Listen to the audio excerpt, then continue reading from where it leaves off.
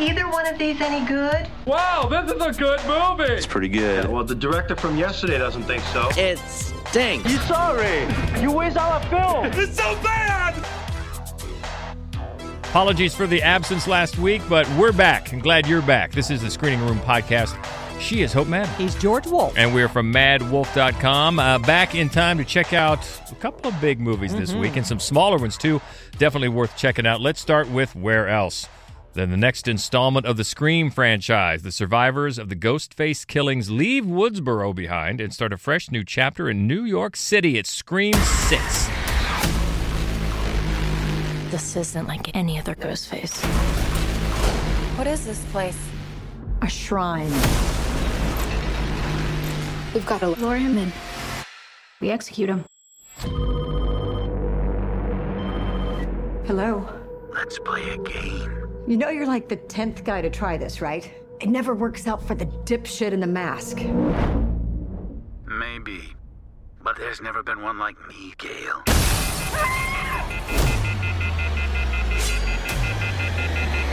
I'm something different.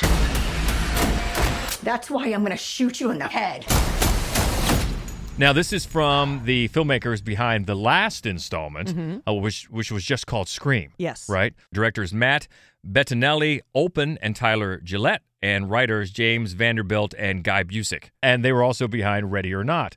So now we enjoyed the last, what would have been Scream 5, I guess. We enjoyed that one. Yes. And they are back. And Ready or Not. And Ready or Not, too. And they are back for this one. And yeah, everything moves to New York. And I think overall, even though we think this is fun, it's fun for the franchise, we both think it's a little bit of a step down from Part 5. Oh, sure. Yeah, absolutely. And one of the things that we were talking about earlier is that, and we said this actually the last time when the reboot came out, is that the Scream franchise is maybe the strongest of all the slasher franchises, in that not one of the films is really bad. Right. You know, not one. And they all make sense. They carry a through line that they don't drop and go in a completely weird direction. I mean, the whole thing. It's been a strong franchise. And that's one of the things that this movie takes up, is the idea of a franchise. Right.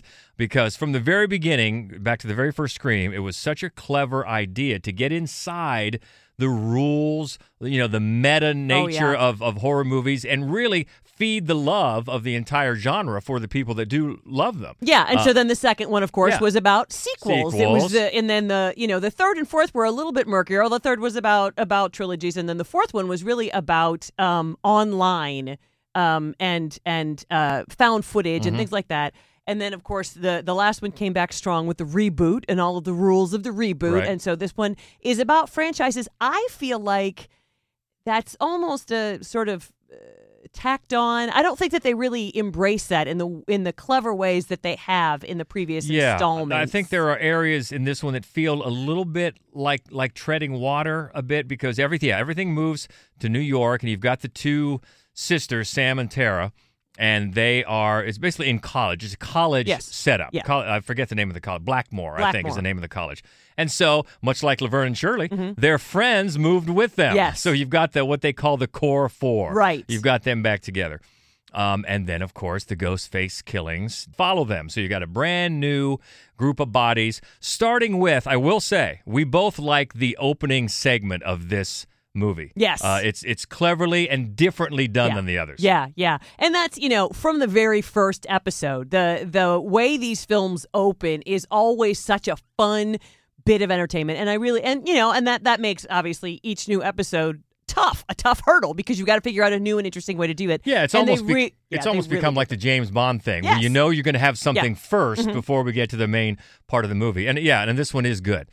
So it's a good start, and then, like we said, in New York, the bodies start piling up, and it all sort of points back to Sam, because as we learned in the last one, I don't think this is a spoiler here to say, that she is the daughter of Billy Loomis. Right. And so they're trying to make you think, well, bloodlines of a serial killer, does she have that urge? And she has become sort of a villain in social media circles. This character inside the movie, people look at her as a villain. And that is, I think, more than the franchise thread. That is the thread they sort of pick up, is how easy it is to turn public opinion against a person, but with a covert social media campaign. One of the other things I think that this movie has going for it is that the four characters who move with the franchise. I'm not a huge fan of the lead, but I think Melissa Barrera, right? But I think the other three.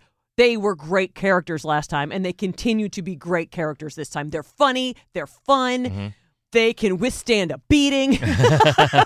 Yeah, Jenna Ortega, of course. Everybody loves her right now for good reason. Also, Jasmine Savoy Brown, who plays Mindy, who was a standout in the last one. She's also very good. And she's really the one that keeps everybody up to date on the rules. Right. And reminds people now that we're in a franchise, so it's different rules. So that's fun. That's always been a fun part of this entire series of films.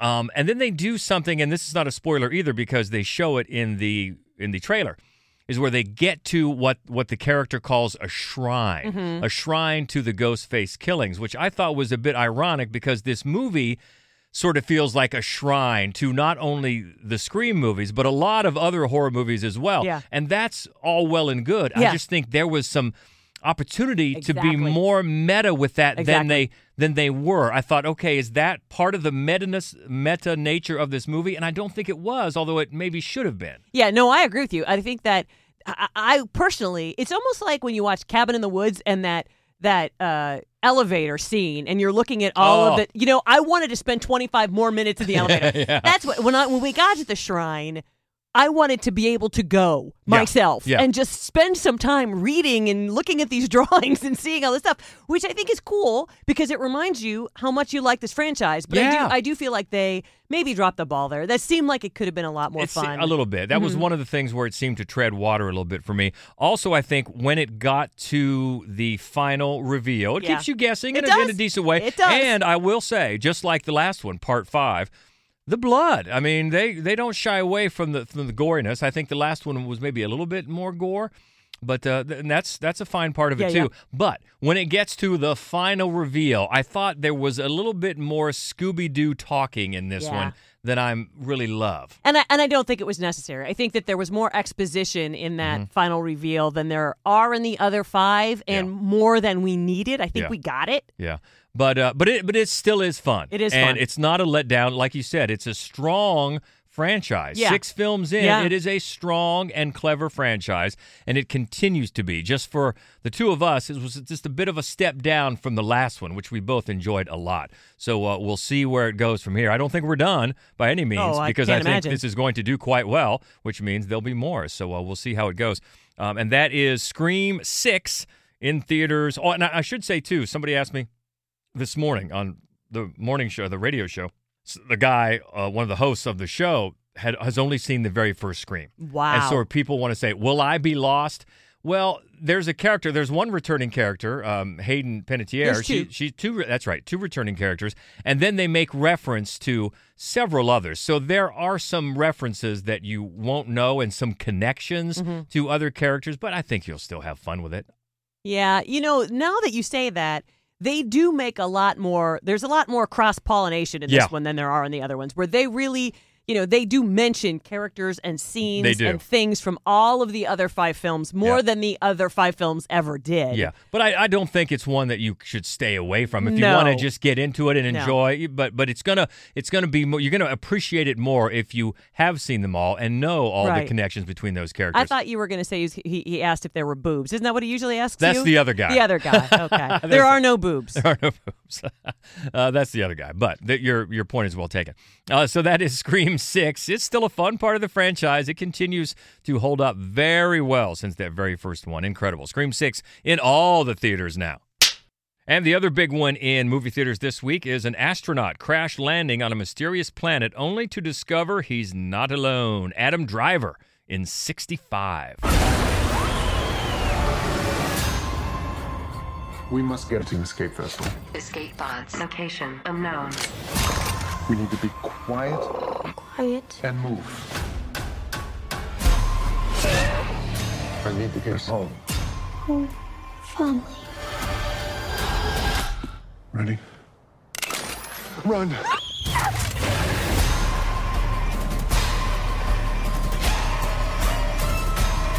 towards the ship!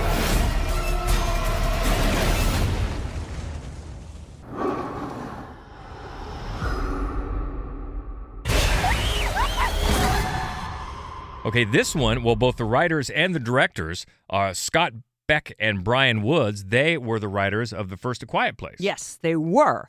And one of the things I love about this movie, it's a very simple B movie. It's a creature feature. It knows what it's doing. It gets right to it. And I appreciate that. Mm-hmm. So Adam Driver, there's a very, very brief sort of prologue where you get a sense of Adam Driver prior to the launch of this space mission. And to be honest with you, it gives you more information than you need. There's text on screen. There's a lot of conversation. It's not necessary. You get it.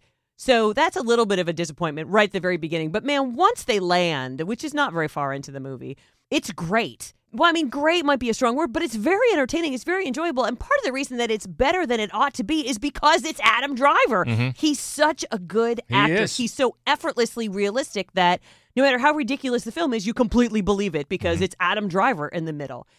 And what happens is he believes that all the passengers who are asleep in their cryogenic chambers, they've all died. He thinks that they're all just scattered about this planet, just crushed and dead. And he gets a little beacon that lets him know that one survived. He goes and finds, and it's a 9-year-old girl. Mm-hmm. And she doesn't speak the same language as him because she's from some other part of his planet, so they can't really converse. So again, it's mainly just Adam Driver. He's got this little girl, but she doesn't really talk to him. So there's that. It reminds me, why isn't Pedro Pascal? I feel like it should be Pedro Pascal right now trying to get a child who's not really his child out of danger. For some reason, the whole world needs that right now. But Apparently Adam Driver, he's a great stand-in for Pedro Pascal in this movie. He's really good. Always. Yes, he is always really good. The dinosaurs look good. We could have used a couple more. I mean, I feel like there could have been some more dinosaurs. And by the way, just for equal time, the girl on the same radio morning show, she wanted to know if he takes his shirt off. He does not. So just a little equal time. It is, yeah. Yeah. And he handles the action well. Mm-hmm. Because, the last time he took his shirt off, it was also in more of an action movie. When he's playing Kylo Ren, actually he does... When he puts the helmet on for a second in this movie, but it's not. It's nothing like Kylo Ren's helmet. Right. But... it's an action movie. He handles the action very well. Well, and the other thing that you mentioned about the pace, it's also just 90 minutes. Yeah. I mean, it's got a good pace, and you're in and out, and also it's dinosaurs. Yeah. And so the first thing, at least for me, I think you too, we talk about dinosaurs. We want to know, how does the CGI hold up? Because the bar is still the original Jurassic Park, is it not? Yes. And that's a long time ago. Right. That's still the bar. It is. Of course, that's partly because it wasn't entirely CGI. He had puppets as well. True. So you animate animatronics and CGI together made for a masterpiece of a dinosaur movie, and they're great. They're fine. They're you get your superstars, your T-Rexes and your whatnots. There are a couple. Your starting lineup. Exactly. But I think for me, right, the MVP are these dinosaurs. I don't even know what they are. They're quadrupeds. They're on all fours. Yeah. They're super creepy and they're like slithery, but they're huge, very scary. Scary, creepy. And then there's a lot. It's like the whole time that they're on this planet, you think they're just food. They're just going to be food. So it's, it does what it needs to do. Right. It executes on a pretty simple premise. I got to say, on the level of contrivance, their timing was pretty incredible. Yeah. I don't want to give anything away, but they don't just land. Day. They land on a big day. On a big day for the dinosaurs. 65 million years ago. What happened? Right. Yeah, but that's the thing. It's 65 million. It's a whole million years. And they just picked the one day. But still, nonetheless, yes, there are a lot of contrivances. But it is. It's a pretty simple premise. It's executed well. Yep. It's solid fun. B movie. Exactly. Yep. A solid B movie. Yeah. Exactly. Gets up and boogies and out in 90 minutes. So if you like that creature feature and Adam Driver, there you go. It's in theaters now, called 65. Well, let's dial things down for an Oscar-nominated drama next. Set in rural Ireland in 1981, a neglected girl is sent away from her dysfunctional family to live with foster parents for the summer, and she blossoms in their care. But in this house, where there are meant to be no secrets, she discovers one. It is the quiet girl. Can work her. She'll head you out of house and home. Oh, don't we all eat in spurts, same as we grow? We'll keep the child gladly. A Johan, ha poitig dul ha bú.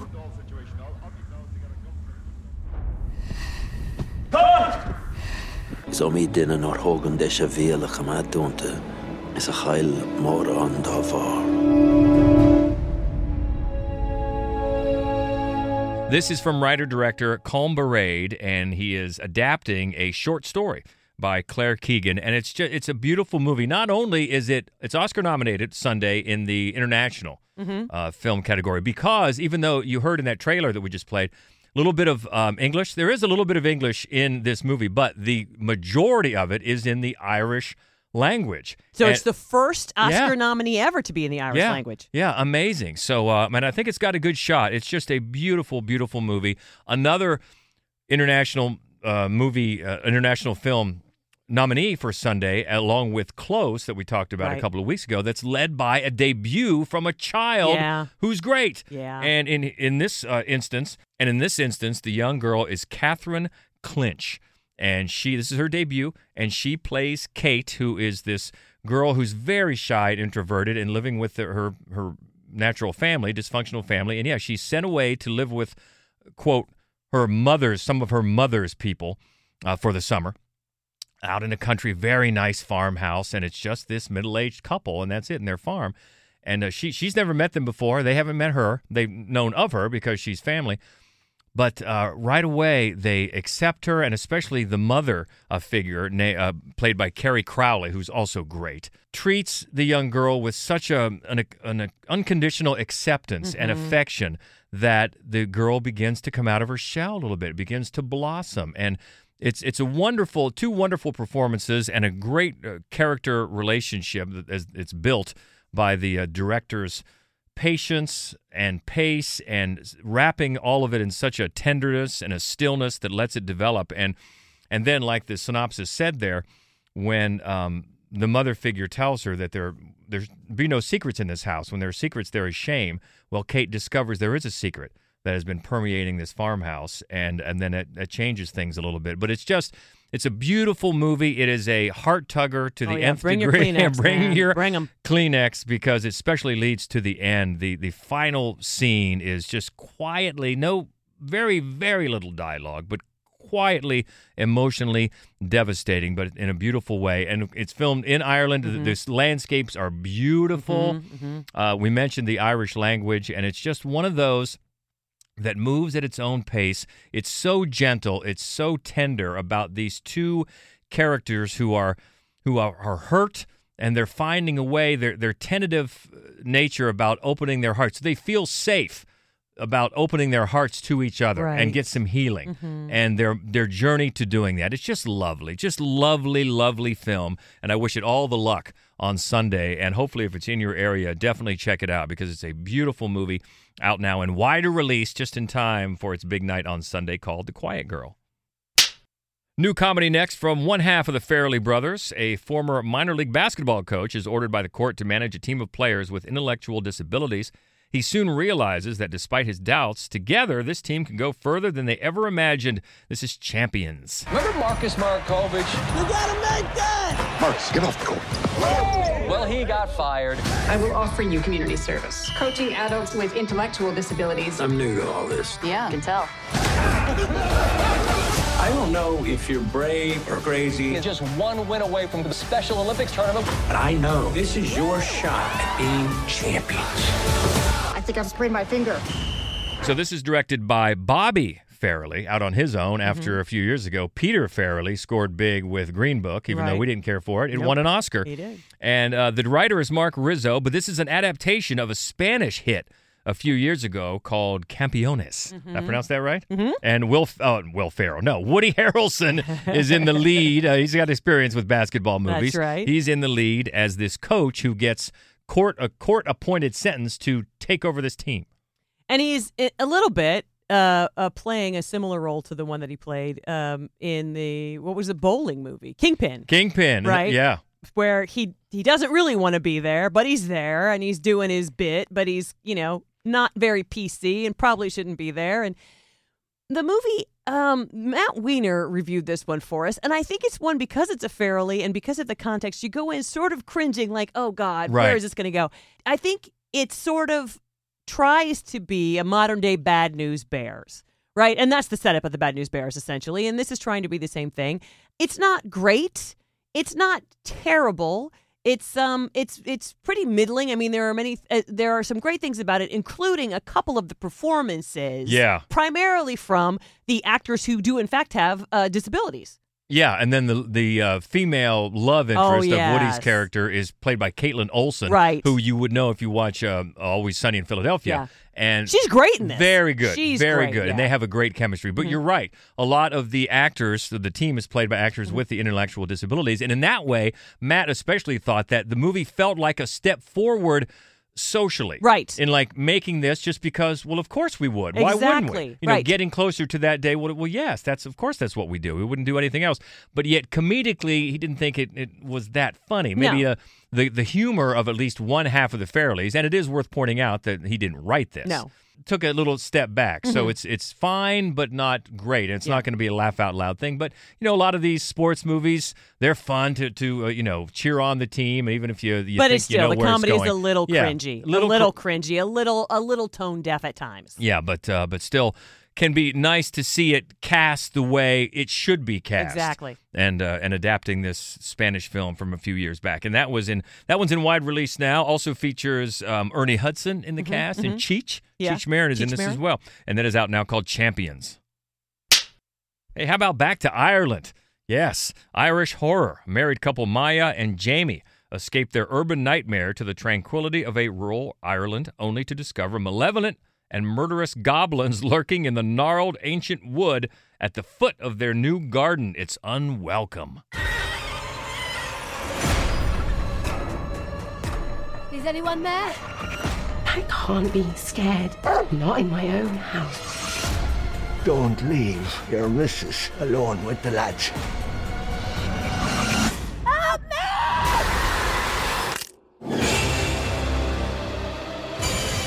No need feeding. Every day. Every day. Every day. Every day. Every day. Every day. We just came here for some peace.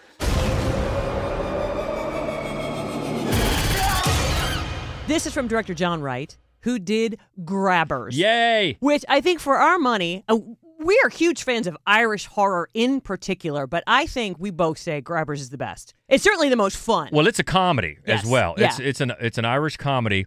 You loved it. Loved it. This one, I think we both think it would have been better if it had leaned in to the comedy a little bit more, because he co-writes this and he directs it, but I wouldn't call it a comedy, although there's at least one instance where I laughed out loud. Yeah, there are very few funny moments in it, and it actually opens very differently. It opens like there's a big difference really between Irish horror and British horror, and British horror very often is gritty and tends toward a fear of the, sort of roving young thug. And that's how this opens, very brutally, actually. Yeah. And I thought to myself, wow, this is a very different movie from Grabbers. Yeah. So after a couple, that at the very moment that they find out they're pregnant, there's a break-in, they're beaten brutally, and then when we check back with them, they've inherited a cottage in Ireland, so they're moving, and then everything about the movie changes. It's beautiful. It's outdoors. It's like you said, the scenery is gorgeous. It's absolutely stunning. But there's a rule that comes with this cottage that they've inherited from his aunt, and that is you got to leave a little meat out on the gate out back between your house and the woods. You got to leave a little meat every day for the little and people. And you cannot forget. No, because then they're hungry. Yeah. And of course, she forgets. She does. Well, they blow it off a little bit, because, what are they, leprechauns? And they don't really believe Maeve, the neighbor, who's telling them to leave this blood sacrifice out. But eventually, they realize that there's good reason to leave that meat out.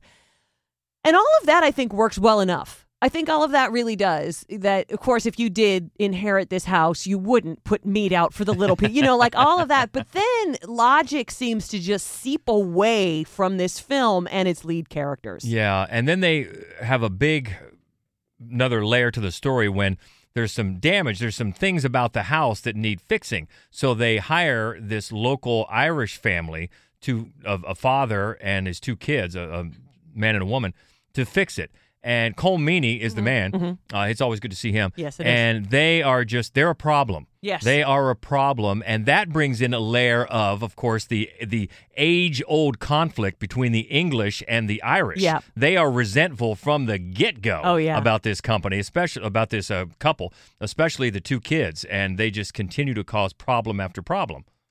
And, I think most of that works. Honestly, I think that Cole Meany and his family are the best thing about this movie. They're funny, they're scary, and they're agents of chaos, and so they keep you very on edge. And I think it's the best comedic element and the best horrifying element of the movie. And then, of course, there are the little people, the goblins, and they look pretty good. They don't look bad. Yeah. They're funny. And horrific at the same time. And I think once Maya goes through the little doorway into the secret forest, the secret garden, if you will, where they live, that's shot pretty well. It is. I like that, the otherworldly nature about it. But yeah, overall, some of the decisions, it's a mess. And I know in the horror movies, characters often make some stupid decisions, but the logic doesn't always follow here. And I just thought there was an opportunity to lean into the comedy more of it than it did. So all in all, not great, but definitely some decent it's not terrible. Aspects about this film. And it is out in theaters now, called and on VOD. Both. And on VOD. All right, Irish horror. We always like it. Called Unwelcome. Got a drama next on VOD. Jim is preparing for his first professional fight, but begins to rethink his life's trajectory and his sexuality after tangling with Wetu, a gay Maori boy who spends his days in an old shack down by the beach. This is called Punch. Eyes up, eyes up. Do you want this boxing thing? I do. Dad, you're all I've got. You can't go around being the victim your whole life. Nobody cares that you're gay. You're my boy. Is that nothing to you now? You can't just push everything away forever. You're worth more, mate. We've got a little secret, you and me. You think you want to be mates, but you're too scared. This is a New Zealand film from writer-director Welby Ings, and one of the stars is Tim Roth. Yeah, Christy Robb reviewed this one for us, and it does a lot of things in an interesting way. It's a small-town film that kind of re-looks at masculinity in particular, as Tim Roth plays an alcoholic who used to be a boxer, and he's training his son, and his son is about to become perhaps a really good boxer. And but he starts to have feelings for this other kid in town. And what it does is really emphasizes, especially in a small town, how problematic racism and homophobia can be, particularly to somebody who is coming of age. And, it's got some great intentions and it's got some good performances. Tim Roth is a lot. The thing is, a lot of the most emotional scenes do not feel earned. Mm-hmm. The film it just doesn't hold together that well. The direction is not as solid as it could be. And the two main young men performances, Jordan Oosterhoff and Conan Hayes, are the two young boys. And and of course you can read Christie's full review at madwolf.com, and that is for Punch on VOD now. Next up is a comedy that chronicles the last year of high school as two friends set out to make the ultimate senior video. This is called Therapy Dogs. Class of 2019, you should know the truth. We were never really yearbook committee. We're going to make our own secret movie, The Truth About High School.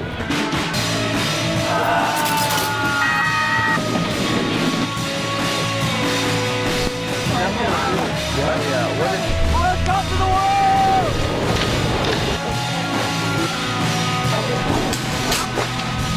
What are you filming this for? Yearbook.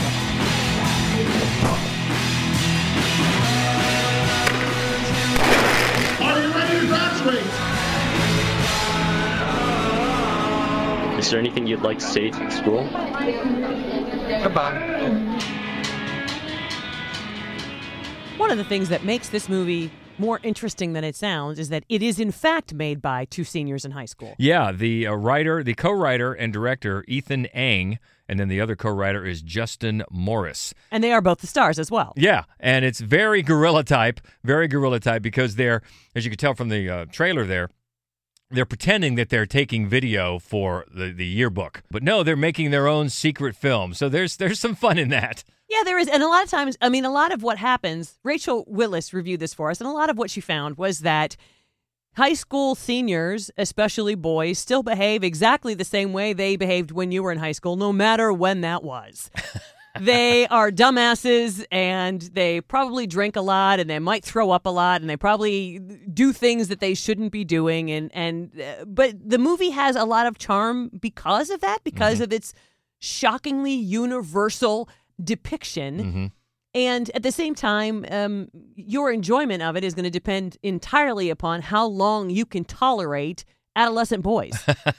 It is shocking how universal that is as the years have gone on. And you can catch Rachel's full review at madwolf.com. The movie is Therapy Dogs, and it's on VOD now. And in some theaters. Really? Getting to some theater release. All right. Next is a disturbing documentary, The Explosive Story of America's Most Corrupt Police Unit, the Gun Trace Task Force, which terrorized the city of Baltimore. This documentary is called I Got a Monster. He's a psychopath. He's a gangster. That badge and that gun, man, cut him loose. I didn't see anybody. I only saw you guys walking up my walkway. We quickly realized that they were just robbing people left and right on the streets. I'll make mistakes. Don't touch He had turned into something that was not even close to being a police officer. We weren't sitting there minding our business. And then... Who they gonna believe? A so-called officer or a person that had a criminal history? I'm a dead man walking. The criminal justice system is built to believe the words of officers. They lied. That's what they do, man. These guys had the power to say whatever they wanted to say, and people are gonna believe it. Baltimore City Police Department, they didn't care. They just wiped their hands of everything. Tori Haynes reviewed this one for us. And, you know, it delivers what you expect it to deliver. In fact, I think her only fault with the film is that while certainly there isn't a second perspective, there isn't one, she thought that the film might be stronger if we actually heard something in terms of how this task force or their lawyer defended their behavior. But it's a documentary with some shocking footage about the behavior of the Baltimore Police Department that caused such tremendous heartbreak and trouble.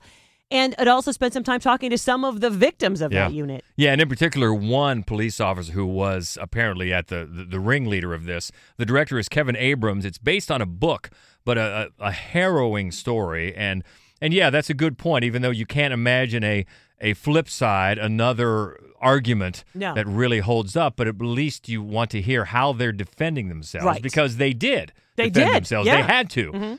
So definitely worth checking out as long as you know the subject matter going in, because it is uncomfortable, no doubt about that. And it is on VOD right now called I Got a Monster. And finally, a very interesting animated project next, War Hungry Teddy Bears. Journey from boot camp to the psychedelic terrors of the magic forest in this darkly beautiful horror animation called Unicorn Wars. Tienes que ser valiente. Te quiero.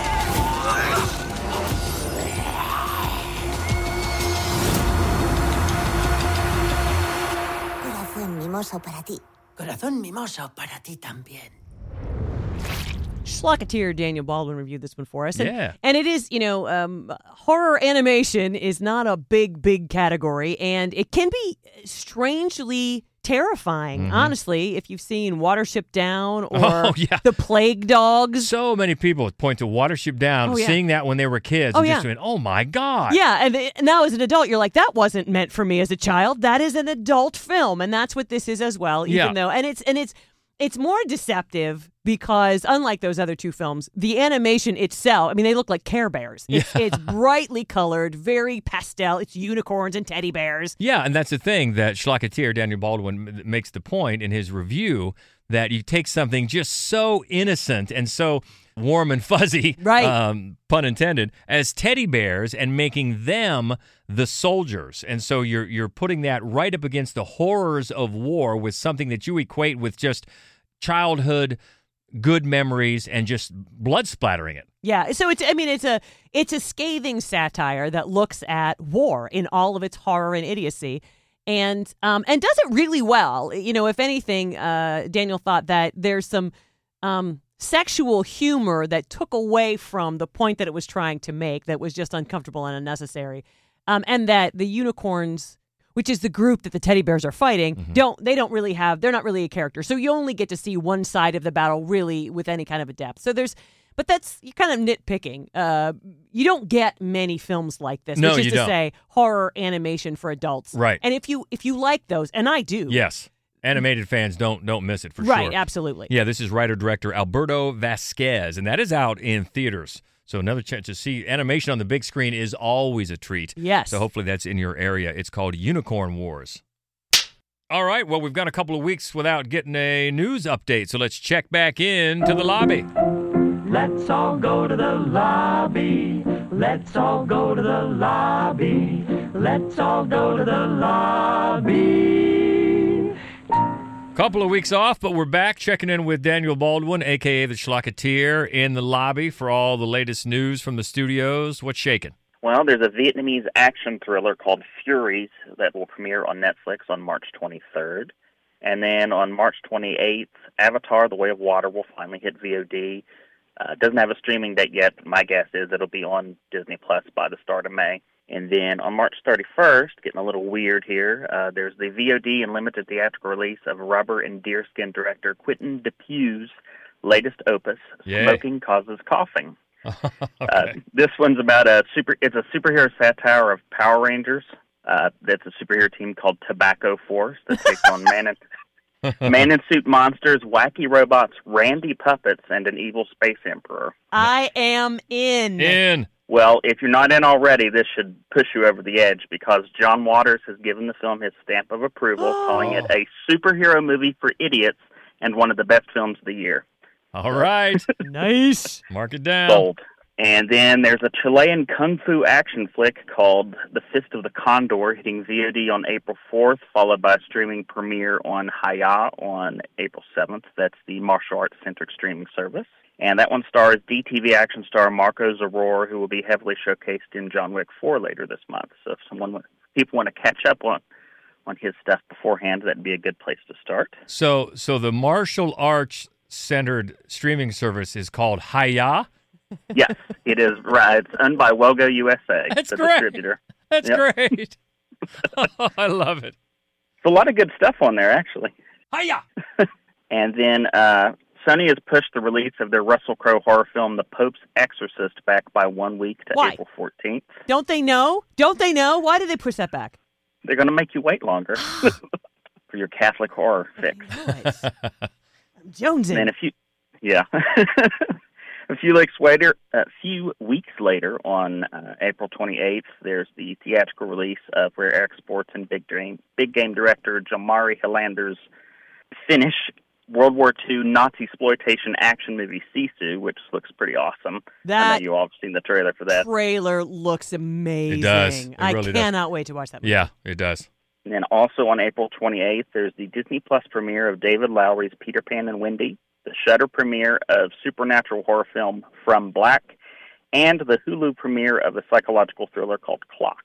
So that'll be a busy weekend. Busy. And then that's all the news I have for you, but I do have one streaming recommendation. There was a British martial arts comedy that came out last year called Accident Man Hitman's Holiday that is great. No one got to see it. It's on Hulu now, so if anyone wants to watch it, that's a good place to go and see it. And just like Fist of the Condor, it stars one of the bigger DTV action stars right now, Scott Adkins, who is also in John Wick 4. So, little homework for people there. It all comes back to John Wick 4, doesn't it? It really does. All right, thanks as always. You can keep up with the latest by following Daniel on the socials at The Schlocketeer. Thanks a bunch. Hey, thanks for having me. Before we go and talk about next week, let's talk about this weekend. Sunday night, the Oscars. As far as predictions go, well, we have our fearless predictions up. That's right. In a story right now, a blog up at madwolf.com. But the quickest way is to pick the categories that Everything Everywhere All at Once is not going to win because right now all signs are pointing to it winning movie, it winning director, actress, Best Supporting Actor, Best Supporting Actress. And probably Original Screenplay. Yeah. Now, it doesn't have a nominee for Best Actor, so it can't win that. Right. We're going with Brendan Fraser. We are going with Brendan Fraser. That's close. That's a close one. We do think Jamie Lee Curtis is going to win for Best Supporting Actress, but we would not be surprised if Angela Bassett. That's a close one, too. That's very neck and neck, and I think also for lead actor, Brendan Fraser and Colin Farrell. I think maybe not as close as Bassett and Jamie Lee Curtis, but those are the two closest races. Yeah, definitely. I mean, it's looking like a big, big night for Everything Everywhere All at Once, and it should be an interesting telecast as well. I'm really interested to see how the ratings hold up because now this year you've got 3 big hit movies nominated for Best Picture, and that's what people have always said they wanted. Right. And we'll see. I'm looking forward to the 2 guys from RRR singing that song. Oh, yeah, me too. I want to see the dancing. It's the dance that I'm looking forward to. I want to see him flying through the air on ropes. Yep. I want to see a tiger get thrown at someone. Because we do think that song is going to win Best Original Song. That's our pick for that one. We think All Quiet on the Western Front is for international film. Yeah, absolutely. Yeah, although I would love to see The Quiet Girl win, but I think all signs are pointing to All Quiet on the Western Front as well. Sure. I'm really hopeful that Best Adapted Screenplay goes to Sarah Polley for Women Talking, and I think there's a good chance of that happening. I think so too. I think Best Animated Film is probably going to be Guillermo del Toro's Pinocchio. Yeah, we've said this before. This was an incredible year for animation. Good year for animation. I think that's going to win. I hope it's going to win, but it wouldn't make me sad for any of those 5 to They're win. all good. I loved all 5 of those movies. Really good year for animation. For documentary, I think this is close too.